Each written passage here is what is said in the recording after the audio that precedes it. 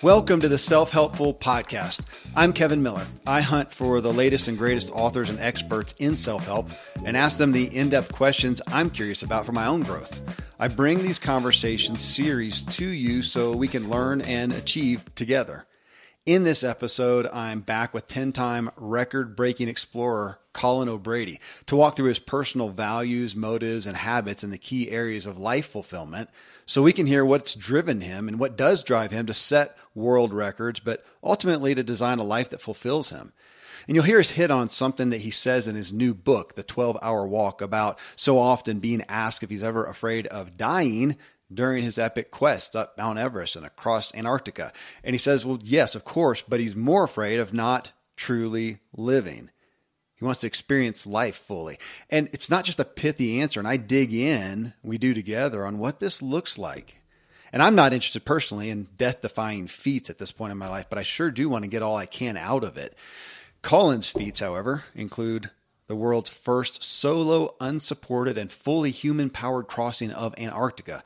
He's got speed records for the Explorer's Grand Slam and the 7 Summits, and the first human-powered ocean row across Drake Passage. That one was just terrifying to read about. Colin's expeditions have been followed by millions of people. His work's been featured by the New York Times, the Tonight Show, the Today Show, even on Joe Rogan, that guy with a podcast almost as popular as this one. Colin's TEDx talk has nearly 3 million views. He's author of the New York Times bestseller, The Impossible First, and now, of course, his new book that I just mentioned, The 12-Hour Walk, Invest One Day, Conquer Your Mind, and Unlock Your Best Life. We'll be talking about that specifically in an upcoming show. You can find him at colinobrady.com. Hey, if you find value from this self-helpful podcast, subscribe so you don't miss any, and leave a review about this episode. That really means a lot to me and to Colin. And best of all, take something that you hear and talk about it with someone else and benefit them and yourself. You can connect with me at kevinmiller.co. Next up, Colin O'Brady's personal values, motives, and habits. I'm a foodie and I enjoy learning about the process that brings great foods and beverages from idea to the table. And then I like tasting them and learning the nuances of what creates the most significant tastes, from coffee to cheese to distilled beverages. I did a tequila tasting in Mexico, and recently bourbon. Heaven Hill bottled in bond bourbon really impressed me from the story to the taste. I grew up in Kentucky where horse racing and bourbon are famous, and I got introduced to Heaven Hill bottled in bond bourbon. It's produced by Heaven Hill Distillery, which has been and still remains family owned since 1935. And I'm impressed with the bourbon's ultra-rich, smooth taste. And right on the bottle, it states that this bourbon is 7 years old, which is actually 3 times longer than what's required to be certified as bottled in bond. I feel with beverages, the longer the prep, the better the taste. Being a bottled in bond product means it must pass a list of 7 requirements that set the standard for this quality bourbon. So look for it at your local store. Heaven Hill reminds you to think wisely and drink wisely. When you need mealtime inspiration, it's worth shopping Kroger, where you'll find over 30,000 mouth-watering choices that excite your inner foodie. And no matter what tasty choice you make, you'll enjoy our everyday low prices, plus extra ways to save, like digital coupons worth over $600 each week. You can also save up to $1 off per gallon at the pump with fuel points. More savings and more inspiring flavors make shopping Kroger worth it every time. Kroger, fresh for everyone. Fuel restrictions apply.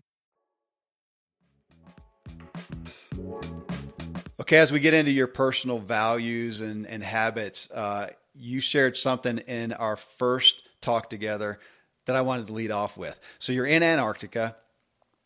You got your phone, but you wiped out everything, all the podcasts, all the apps, whatever off it. But you said, I kept just a few albums. I got to know what the albums are, man. That's a big deal. You're in Antarctica for how many weeks? Were you there? I was there. Yeah. 2 months. So it was almost 8 weeks. Yeah. Solo, alone, 2 months. Not talking to anyone. Yeah. This is like Tom Hanks on the island with nothing but Wilson. And here you are. And what was tell me the albums, man. Yeah. So I decided I'm going to delete everything, but I'm going to bring 6 albums, you're old. Those younger than us probably don't remember this, but you're old enough to remember, an actual album, side A, side B, full album. So not a playlist, an actual album. And I said, it's got to have some like meaningful connection. It's great, a parlor game. You're on a desert island. You're alone in Antarctica. What are you bringing with you? Totally, man. This is it. That's why I want to know. So I brought Paul Simon's Graceland. Wow. I brought Bob Marley's Legend, so Greatest Hits. I was actually born to Redemption Song on repeat at my birth, so that's connected to me. I brought Counting Crows, August and Everything After. I brought Grateful Dead, American Beauty, and I brought Sublime, self-titled, and the sixth was an album by a band called Blind Pilot, who's a kind of a local, pretty well-known folk band out of Portland, where I'm from. A friend of mine's in the band. So those are my six albums. And a very funny, very short aside story, which is I hadn't listened to any of this. And on day 18, I finally cracked and said, man, I got to hear something. So I put Paul Simon's Graceland on full volume, full blast. And I had this tiny little sat modem with me, but I could I could basically send to my wife a real grainy image with a little bit of text, and then she would post that onto social media. So it's not like I could be on social media, but she could, put a low res image up there, just kind of like proof of life update. And I wrote in the caption that day, I said, this might sound weird, but I was, having a solo dance party out here to Paul Simon's Graceland on the ice. People were writing in the comments like, this guy's losing his mind. He's going crazy. He's dancing around by himself out there. 3 weeks later, it's day 35. I check in with my wife via the sat phone, quick sat phone call. And I haven't talked to anyone else, but she says, I know you're really tired, but when you hang up this call, I need you to dial this phone number. I'm like, what are you talking about? She's like, just trust me. You got to dial this phone number. I'm like, I'm in the middle of Antarctica. She's like, just do it. And I'm like, okay, fine. So I hang up the phone, call this random number. And a guy answers the phone. He's like, hello. And I was like, hi, this is Colin from Antarctica. And he's like, oh, great. I've been expecting your call. This is Paul. Paul Simon. No way. That is killer. And I was like, my first thought actually was, man, I must be hallucinating. I've been out here a long time by myself. There's no way I'm on the phone with Paul Simon. But sure enough, he had actually, I don't know, I think the New York Times retweeted it or something like that. He got wind that I was listening to Graceland, reached out to my wife and said, could I give him a call and give him a pep talk? So I end up not talking to anyone but my wife, but Paul Simon, and talking about art and creativity and Graceland. And we had like a 25, 30-minute conversation, the most expensive sat phone call ever. But it was a surreal moment. Actually, we've maintained a loose friendship. We hung out in person a couple of times. So it was really unexpected and a total fanboy moment in the middle of Antarctica in the least expecting way. So you never know. Go out to the middle of nowhere. That is a tremendous, I'm so glad I asked. That's so cool. And I also asked because music is so powerful to me. And I have some of those on your list that, man, I go right back to a certain place of, where I was or what I was experiencing or the time of life of that music. And I can see you doing that those songs right now, listen to him, man, you were back in Antarctica. Yeah. And before that, the reason I brought it is that album came out, I was born in 85. So it came out 85 or 86 basically. And my parents, it was their favorite album for the, first few years of my childhood. So it is deeply ingrained in my very first kind of experience with music is, in the late 80s as a really young kid dancing around our house and goofing around with Paul Simon. So when I needed that security blanket, so to speak, alone in Antarctica, that's where it brought me right back to, is these joyful childhood moments with my family. So music has such a powerful way to transport with nostalgia and emotion for sure. Totally. Okay. Well, so we're in Antarctica, and I'm also thinking, so our first area here is spiritual, and looking at your, values and motives and habits there. And as you were explaining to me, just out there in a whiteout, for days and weeks on end, it would be impossible for me to separate the spiritual from a moment like that. I know you've had a lot of them, but my gosh, man. So I'm curious. Yeah. Tell me about that side of life for you. Yeah. So, I wasn't raised with a lot of traditional religious background, as you would say. My grandparents actually both come from sort of Irish Catholic descent, but both of my parents somewhat, I guess, rebelled from the traditional kind of Catholic faith. And like I said, born on a hippie commune and, a bunch of hippies hanging around smoking pot on an organic farm, basically. So my life was, I guess, closer to pagan than it was to, deep, Christian or Catholic faith in that sense. But throughout my life, and even with my experience, my parents, I think that they got away from the kind of traditional dogma of the church that didn't really suit them or their values. And to me, that's certainly not any criticism of anyone else's belief in that at all. But there still was this deep sense of something greater than ourselves, something more powerful, more than tapped in. And actually experienced from Antarctica. My previous book, The Impossible First, which is all about my Antarctica crossing, came out a couple years ago. A lot of people thought that I would write that book, and the last chapter would be effectively like, hey, I did it. I'm awesome. I did something no one in history had ever done. And that's not what the last chapter of the book is called, or the theme of it. The last chapter of the book is called Infinite Love. And it's because I was so exhausted. I was basically out of food, been pulling my sled 12 hours a day. And I end up on coincidentally Christmas morning, 2018. And I've been in this brutal storm for weeks. There's videos of me crying in my tent being like, I just want to give up. I'm done. I can't go any further, whatever. And I get up, the storm is cleared. I start pulling my sled. I'm so exhausted at that point. I'm actually having to stitch my clothing because my pants are falling off my body. I'm so skinny. I'm really beat up at this point. But I tap into this deep flow state, the deepest of the whole. I mean, a lot of flow states throughout, but this was just deeper than anything. And in this flow state, funny enough, I start doing math. And I start going, well, how far away am I from the finish? I'm 77 miles from the finish line. Okay, that's closer than anyone's ever done to completing this. Well, I've been averaging 15, 20 miles a day. So maybe that's 4 more days-ish of pulling this sled, but I'm pretty low on food, whatever. And I start going, well, that's only 40 hours. So now I'm not no more weeks or days or months. I'm measuring out 40 hours. Okay. Well, what if I don't stop? What if I actually don't put my tent up again? What if I just keep going? And I end up deciding I barely have any food anyways. I'm like, you know what? The sun's not going to set and there's a nice period of decent weather, and decent weather still is minus 30, by the way. It's just that it's not 50-mile-per-hour winds and a whiteout for a second. Yeah. And I start pulling my sled. 10 hours goes by, 20 hours goes by, 25 hours goes by. My family's looking at my GPS tracker back home going, is something wrong? His thing's moving. He usually checks in by this time. 30 hours goes by, and eventually 33 hours goes by. And I'm getting close to realizing my goal, the end of this 54-day journey. And what ends up happening is right as before I'm getting to the end, you think I'm getting to the end, like, I did it. I freaking did it. And don't get me wrong, I'm proud of and completing it. But what I completely let go of, I let go of the competition. I let go of the intensity with Lou. I let go of the external accolade of being this world first thing.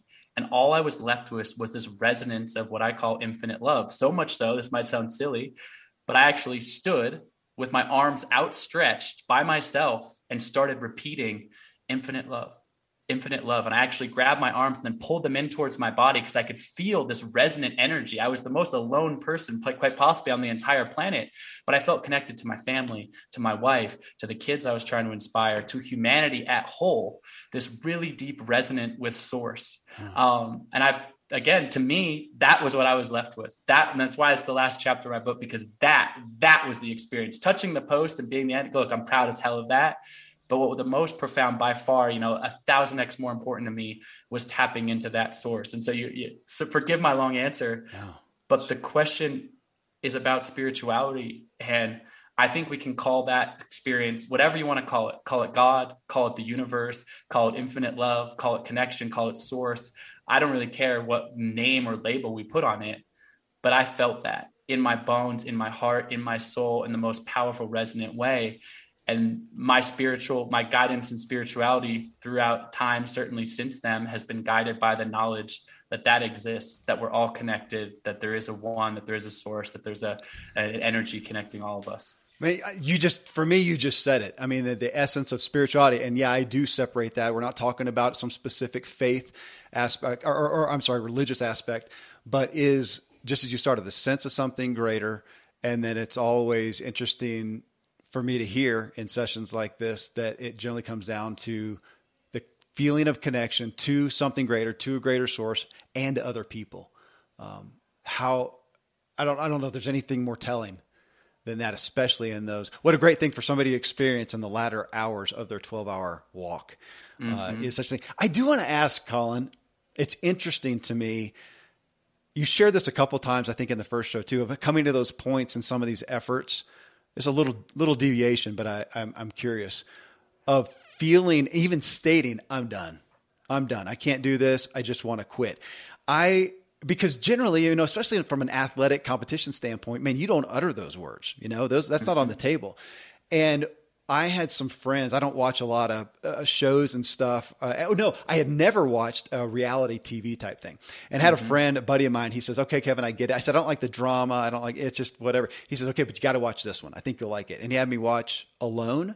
Yeah. We're familiar. Yeah.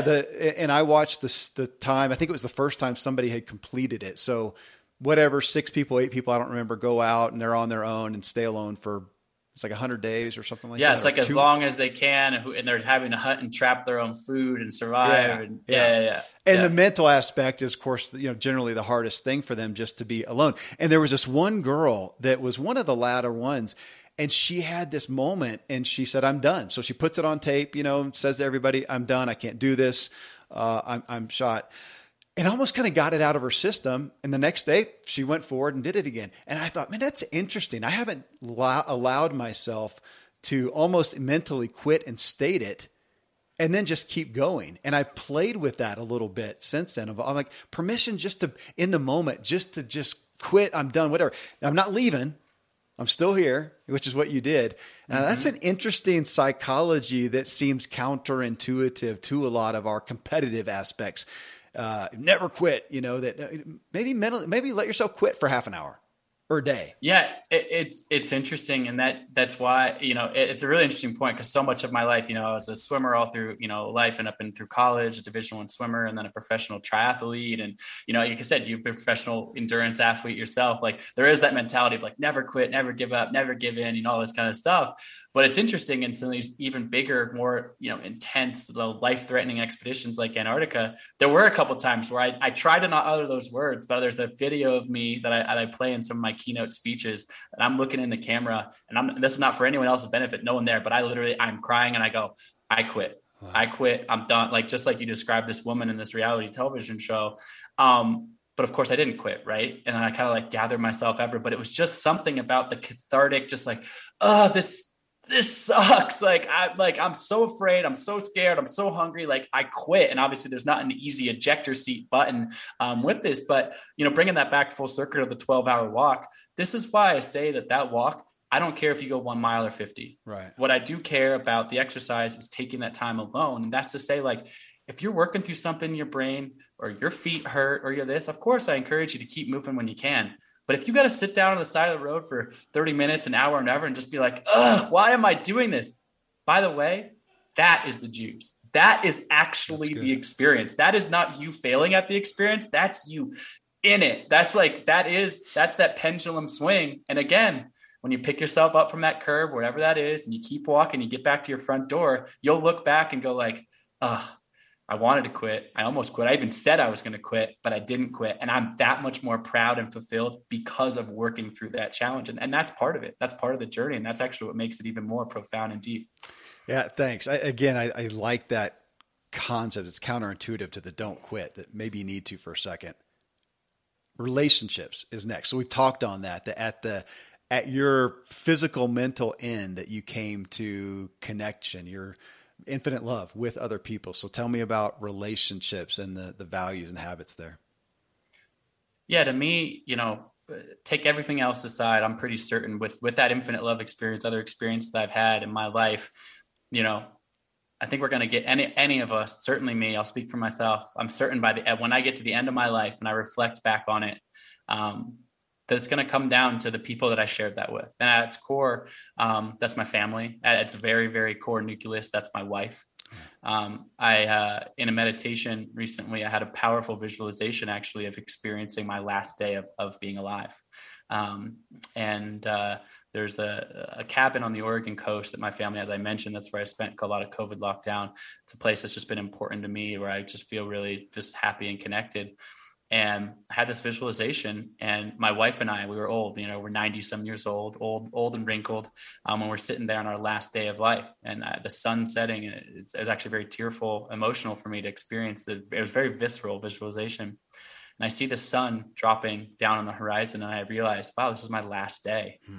And I look over, we're holding hands, and there was just this deep sadness because I didn't want to say goodbye to her, obviously, but also this, like, we looked at each other and we was like, wow, we did it. What a ride together. Wow. Together. And like I said, our marriage, I don't think any marriage is perfect. I think we were very fortunate that we found each other and we've loved and supported each other. But acknowledging when I said we did it, it wasn't like we made it. It was like, we loved hard. We fought hard. We raised family together. We went through the difficulties of all the setbacks. We did this together. And so I think, to me, when I look at all my list of priorities, way before my accolades or financial success or this accolade or this external achievement, whatever, that is the most important thing. Thankfully, the days of building a business website, then having this massive endeavor to integrate an online store are gone. Today, Shopify has fixed all that. I had one business where we actually built the entire website on Shopify's platform. So whether you're just starting out or you're selling $1 million of product already, Shopify is just the industry leader. It works the same for physical products or online and digital, and Shopify is just hands down the best out there.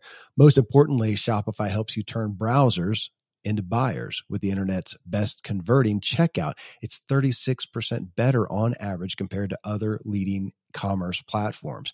Getting people to buy is not that hard, at least to the buying point, but getting them to actually give their payment info is, and Shopify is king in that department. They also have top tier customer service, which I think is critical. You can sign up for a $1 per month trial period at shopify.com/Kevin. That's all lowercase.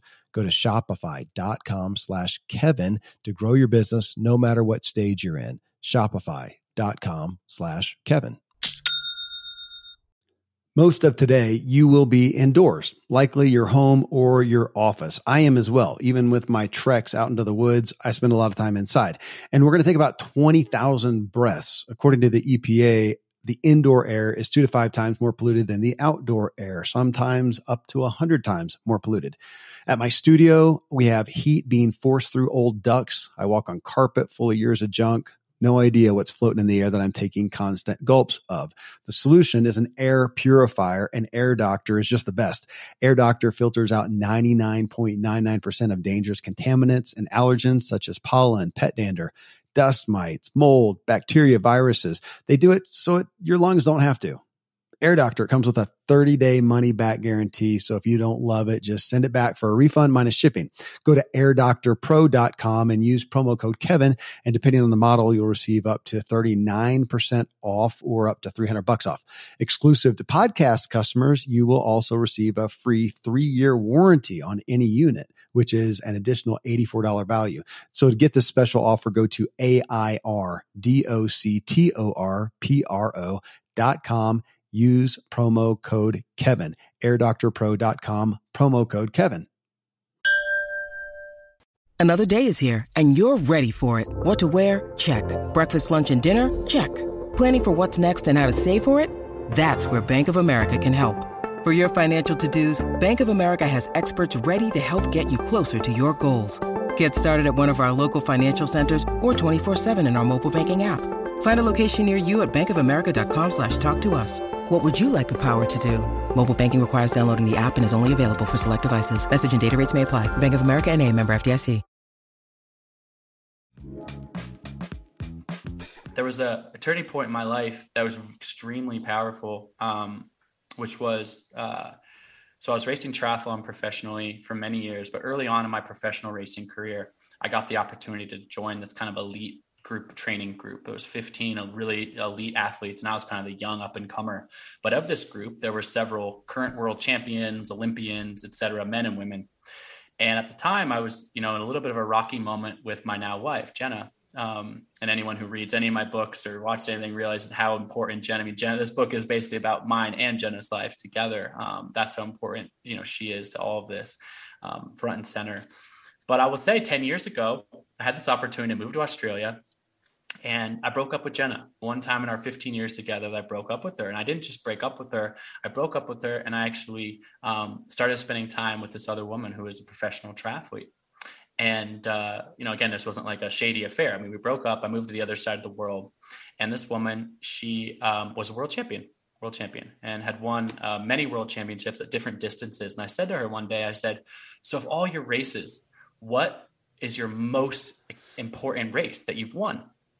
And I thought she was going to say, oh, it was the time I won the Ironman World Championship at this, or the time I did this. And she says to me, she goes, it's actually when I came second at the Commonwealth Games. Now, I thought to achieve highly, I needed to leave the love of my life behind, move to the other side of the world, be surrounded by the best athletes, because I was so focused on achievement. And I thought if I got close to this person who has actually achieved the thing I wanted to achieve, I was going to learn tremendously. But here she is looking at me in the eyes and going, it was the time I came second, the Commonwealth Games. And I said, I don't understand. And she says to me, she says, well, I grew up pretty poor and my family didn't have the money to travel around to all of my races, to my world championships. And she goes, at all of my world championships that I have won, where I've stood on the top of the podium, no one from my family has been able to be there. But they live near Manchester and the Commonwealth Games happened to be there. And I didn't win that day, but I came second. But my mother and my sister and my family and the people that I love, my relationships were there. And then she goes one step further. She goes, you want to know what the loneliest feeling in the world is, Colin? She goes, standing on top of a world championship podium and looking out and having nobody there that you love or that you care about. Wow. And again, this is 10 years ago. It was one of the most important lessons for me as a, young mid 20s, whenever this was in my life, 10 plus years ago. And it hit me. It was such an important lesson for me to learn in this moment, which is I was thinking I needed to push aside my heart, my relationships, my family, move to the other side of the world. Because if I was going to achieve, that's what the sacrifice was. Yeah. And she basically said, no achievement is worth that sacrifice. So if you can't find a way to do that and bring the people with you, as well as not just have them support you, but the other way, support the people that you love and their pursuits and their passions, then none of it matters. And it was a matter of weeks before I flew back to Portland, Oregon, begged forgiveness from my now wife, Jenna, rekindled that relationship. And it was just an important lesson. So again, to me, that story strikes at the ethos of what I think is the most important value of my life, which is relationships and nurturing and loving them through all the ups and downs. And thank you, Colin, for sharing that story. Well, let me ask then too, in this new book, the 12-hour walk, I don't know if it's right at the end. It may be right at the end. It's somewhere at the end of the chapter. And you guys talked about wanting to start a family. Yep. Where's that? Yeah. No, we are, that's we 100%, that's a top value. So, my wife doesn't want to share too much, but we're working hard on it. And there will be a new spirit, God willing, in our life very soon, blessing us. So we're really excited to embark on the next chapter of life. And what's interesting is, people say to me, often they say, oh, you've taken all these risks. And, as I read about in the book, I've lost friends in accidents and on mountains and things like that. They think the fatherhood is they say this almost kind of like I don't want to say in a mean way, but in somewhere like a judgment way, like, don't worry, fatherhood's going to change everything for you. Right. They say that. Right. And my response to that is, gee, I hope so.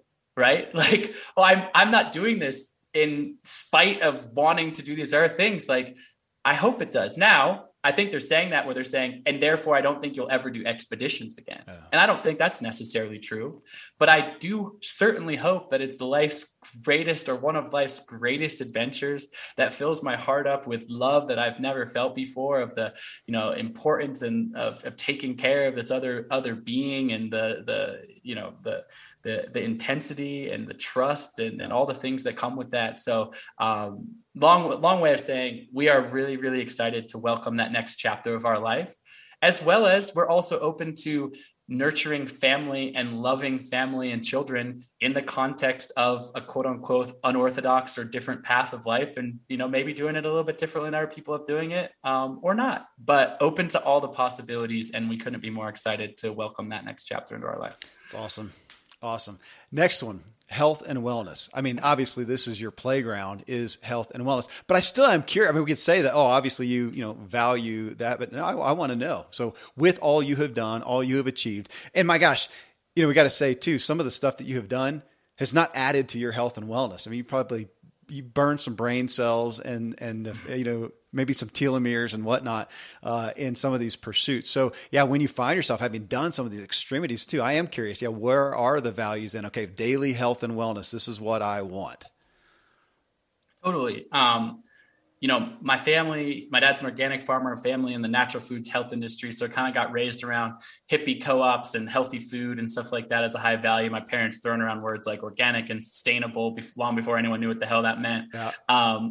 Honestly, as a kid, I kind of rebelled against that. I was like, what's all this rice and beans? I want Lunchables and Doritos. That's what the other kids at the school have. And they're making fun of me for my healthy bag lunch, that kind of stuff. But in general, as I've aged and had a little more wisdom as an adult, I realized how important that value was in terms of actually what putting into my body, the importance of that. That said, I will also say, I love the phrase everything in moderation, including moderation. Yeah. You know what I mean? Yeah. Which is, I think I'm an extremely healthy person. It's not to say that there aren't some time or two where I'll have a few beers and let loose with some buddies and have fun. I love me a good slice of New York pizza or, things like that. So it's not as if every ounce of every second I'm weighing every bite of food or whatever. Yeah. Because I do think that there is also a emotional toll of that if your life is so rigid. I'll give a really specific example, which is that I follow a very clean diet, particularly close to being plant-based for many, many years. But I think food, actually interesting, is something that people connect on. And we talk about connection relationships. Yeah. And so I'll give, I've been fortunate to travel a lot of places. My, work and career have brought me to all sorts of corners of the world. I was in Pakistan and Nepal last year, recently just got back a couple weeks ago from being in Spain. And I found myself so often in these environments where someone will bring out, they'll be like, hey, this is my grandmother's paella that has and she cooked it with so much love and has invited you over to her house to have this thing, right? And I look down at it and it has some pork in it or something like that, and going like, I don't really eat that. That's not my thing. But I've realized in few instances, there is a time to be like, but the value of this experience is sharing the paella with grandmother who spent so much time to invite you into your home, right? So again, that's the everything in moderation, including moderation, the ability to say, hey, I have these healthy set of values in my day-to-day life, but I also am curious about the tapestry of life experiences. And sometimes that means going outside the scope of my traditional diet.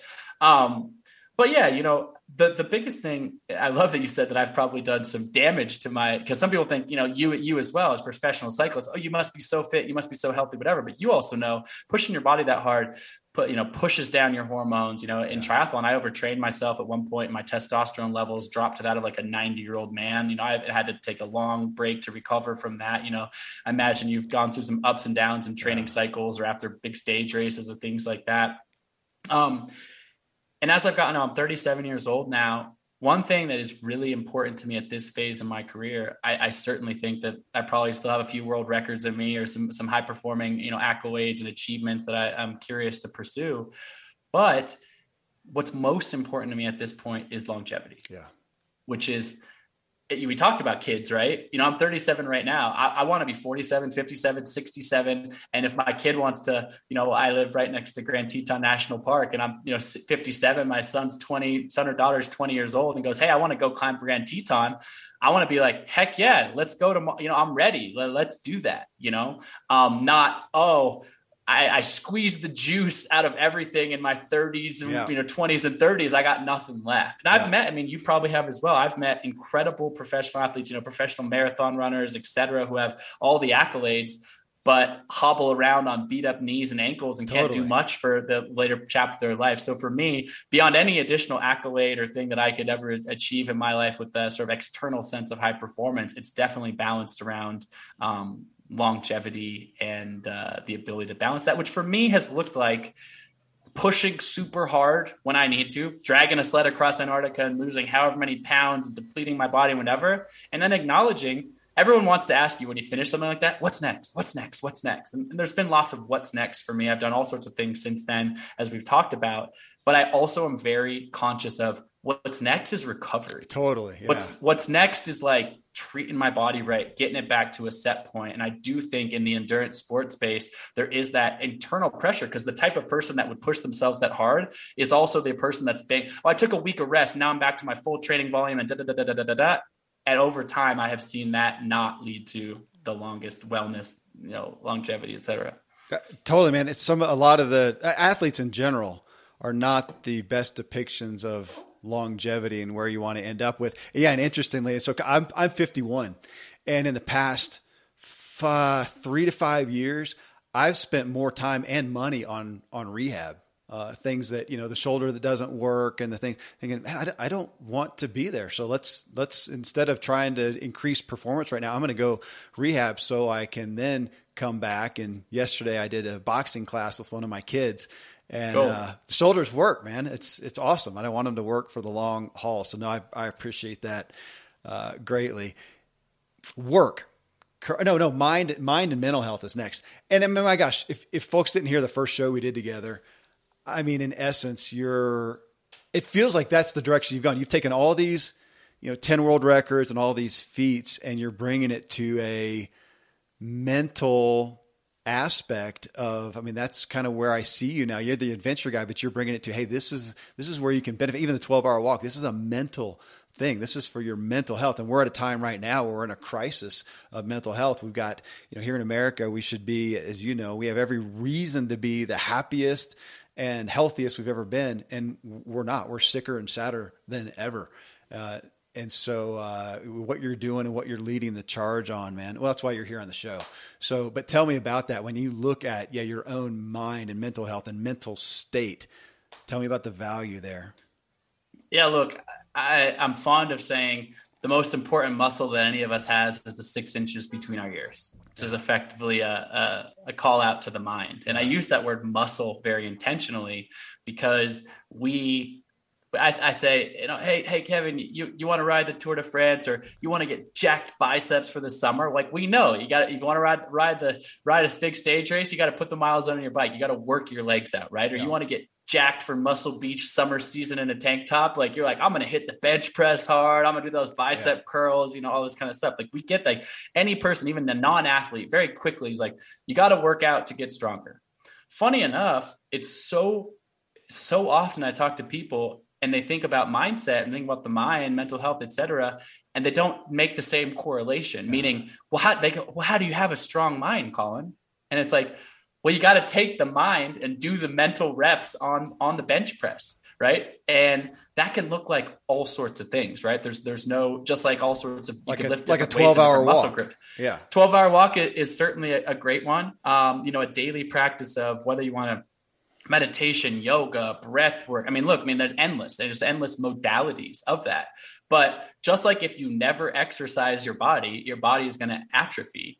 The same thing is true of the mind. And look, this doesn't have to be a 12-hour, the 12-hour walk is intentionally like a big shock to the system outside the comfort zone. But is there something you're doing 10 minutes a day, 15 minutes a day? That's a daily practice that kind of flexes and develops that muscle. And over time, those incremental 1% gains, James Clear does an extremely good job of talking about this in Atomic Habits.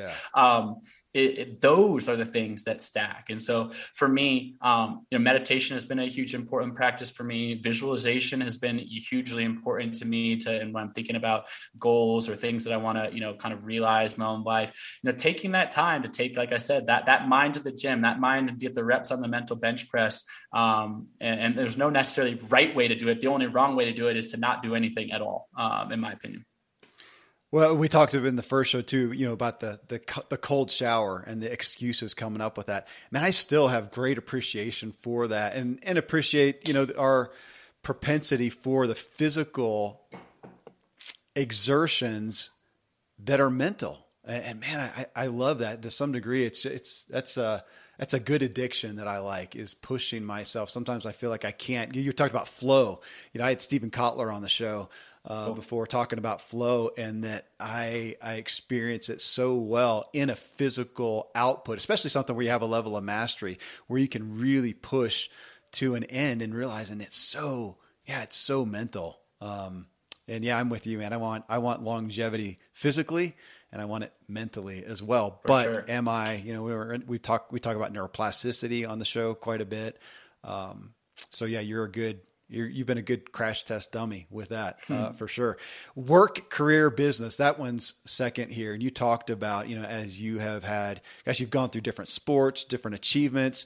Now you've got a lot happening on the business side. I know you've got a lot of different, you've got successful businesses within that. And right now, as all my guests, you've got lots of opportunities in front of you that I'm sure you have to come back to a lot and go, okay, what are my values? Can't say yes to everything. So tell me about it. Yeah, totally. What I think is interesting about, call it professional sport or, outside the scope of traditional sports, like an NBA or an MLB or, an NFL or something like that. There's trying to figure it out, right? Because there's not necessarily, I signed my contract and I'm financially set by just doing X, Y, and Z.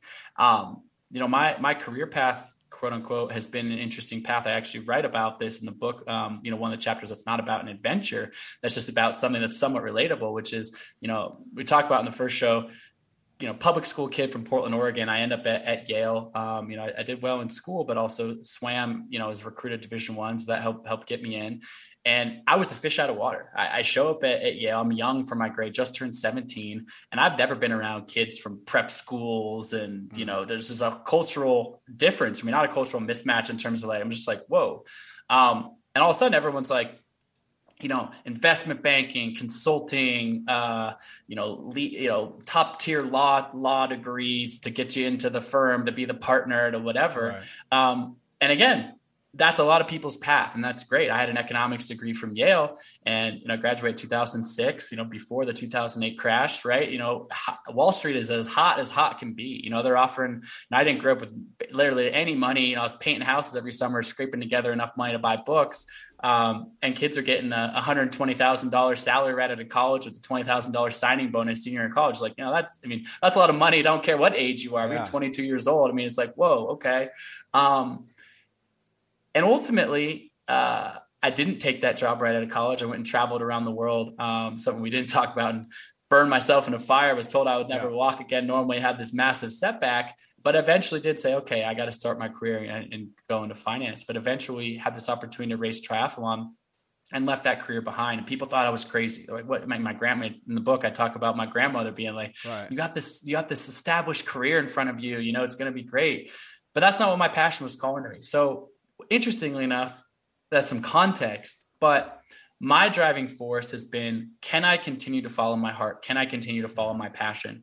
But I've also asked one further question, which is, can I do that and still have the financial success that I would have had otherwise? Meaning, to me, it's one thing to do an either or, to go, well, I could have made a lot of money as a banker, but I would have hated that job. But instead I followed my heart and I'm living in a van, but I do all the cool that I like. And I want you to go, the next one is money, finances, and wealth. So just tie it in with this one too. Yeah, we'll tie it please. In. Yeah.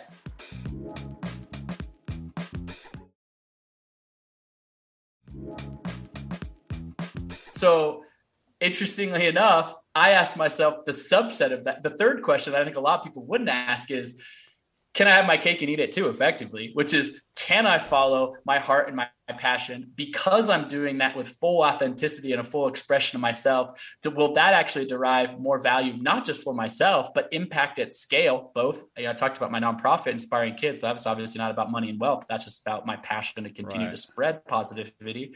12-hour walk is that essentially as well, right? There's a 12-hour walk. I'm inviting 10 million people to do something that's free. It's put on a pair of shoes and walk outside their house. You don't have to enroll in my course or anything to do it. Just go do it. It's free. This is my gift to you.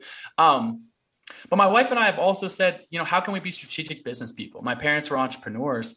And so we've always looked at things through that lens. No need to necessarily go through every different piece, but the long story short is, through most of my 20s, as I was racing triathlon and getting into these expeditions, we scraped and scrapped. We tried to figure it out day by day. And people said to me over and over again, so when are you going to get a real job? When are you going to put that Yale economics degree to use? I'm getting into my later 20s now. My friends that took those Wall Street jobs are now getting in a position where they're making real money. They're making real money right away, but they're making real serious money. And I'm still living on my friends' and buddies' couches, eating peanut butter and jelly sandwiches, and the pressure's on.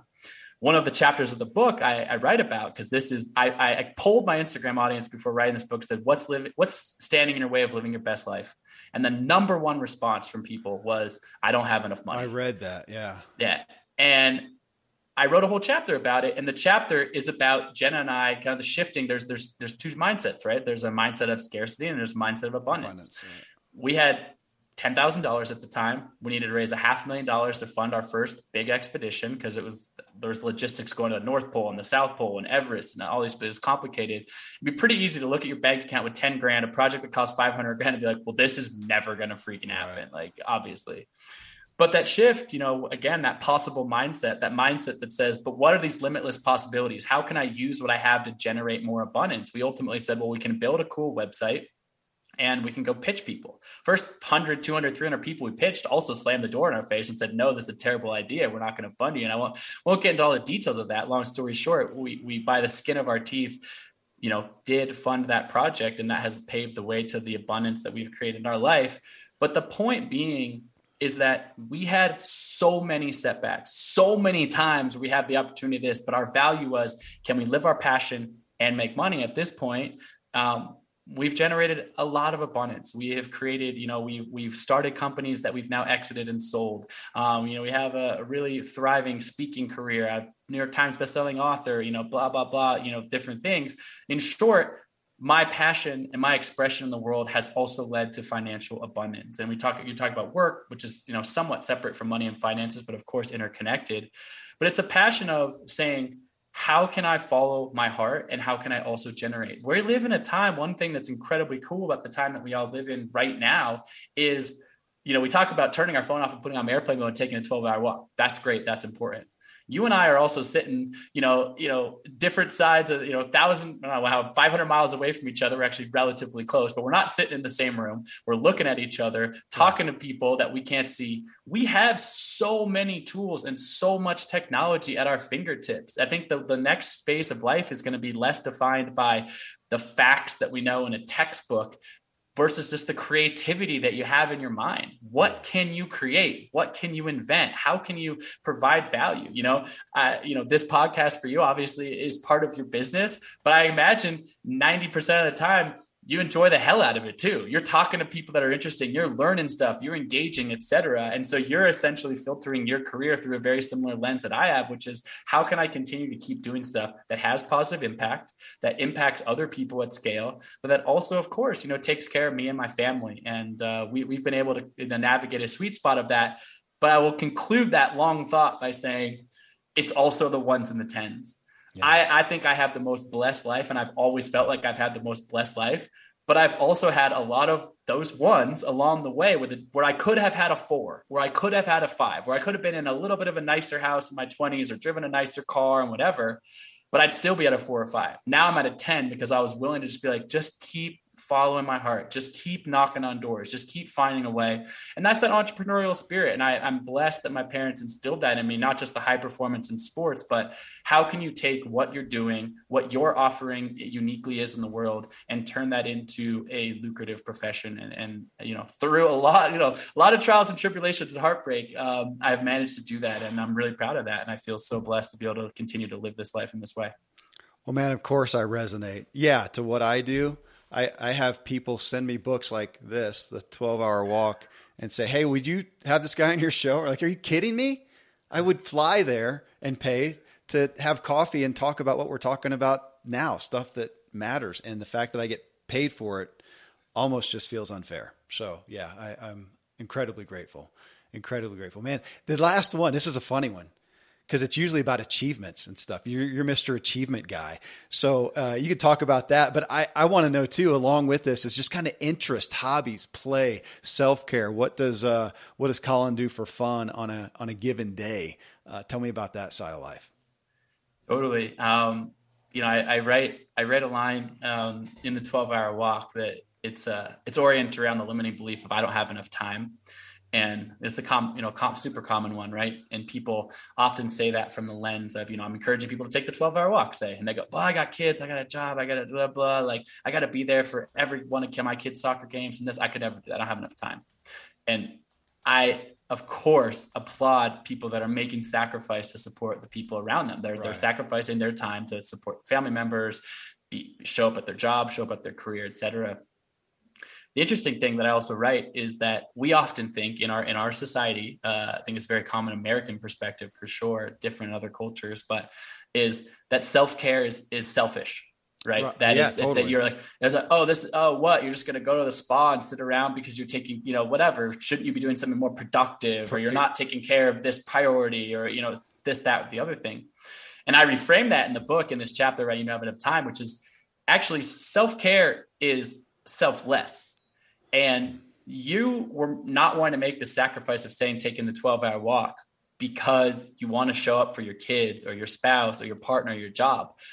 But by taking one day and investing it in yourself, whether it's a 12-hour walk or just doing something because you just love it and it fills your cup and it makes you feel good, generally speaking, you're going to come back into that next week, that next month, that next year, and be a better parent, be a better partner, be a better colleague, be better at work, be more productive, et cetera. The point being is the self-care element actually makes you better, not worse. You're not taking away from those things that are priorities, but it's actually making you better and more dialed in and more focused in those priorities. So for me, and my wife and I have a super open, honest dialogue about this in our life and our relationship, which is we both work super hard. We're both passionate about what we do, but also both take time to say like, but what are we doing just for the sake of doing it? So, funny enough, things that I love to do, some things are simple. I love taking my dog.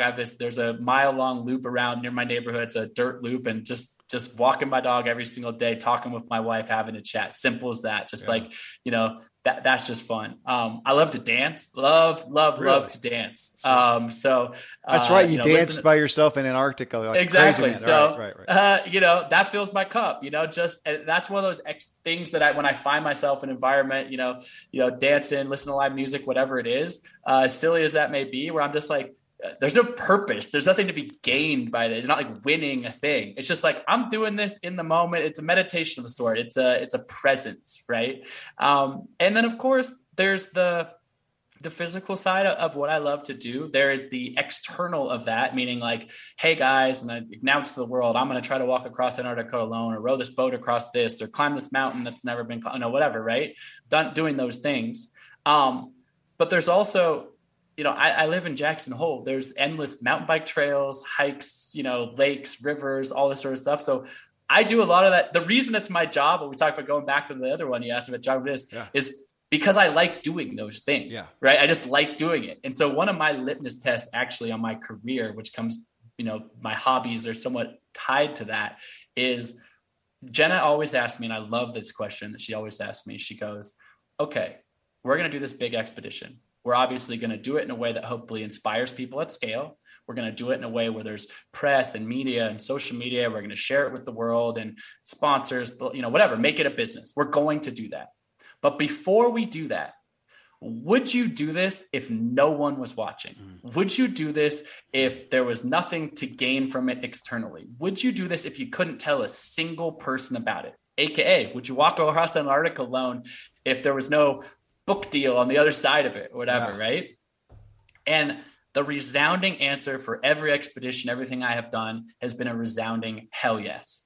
And the second I'm confronted with an expedition that the optics of it are cool, or there's a cool movie that someone wants to shoot about or whatever, but my answer to that question is, I'm only doing this because someone's paying me to shoot a movie about it. That is the second that I just say, no, I'm good, because that is not worth it to me. All right.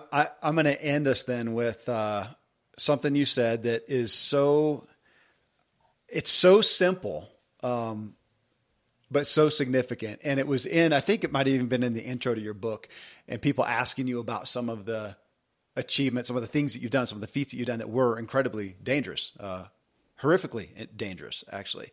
And your statement, and them asking you, aren't you afraid of dying? Aren't you afraid of whatnot? And your response was, yeah, I'm afraid of dying, but I'm much more afraid of not living.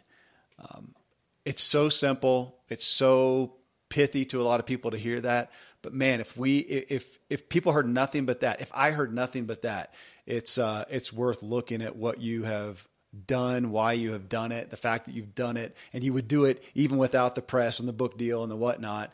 And that joy and inspiration and motive to just go live.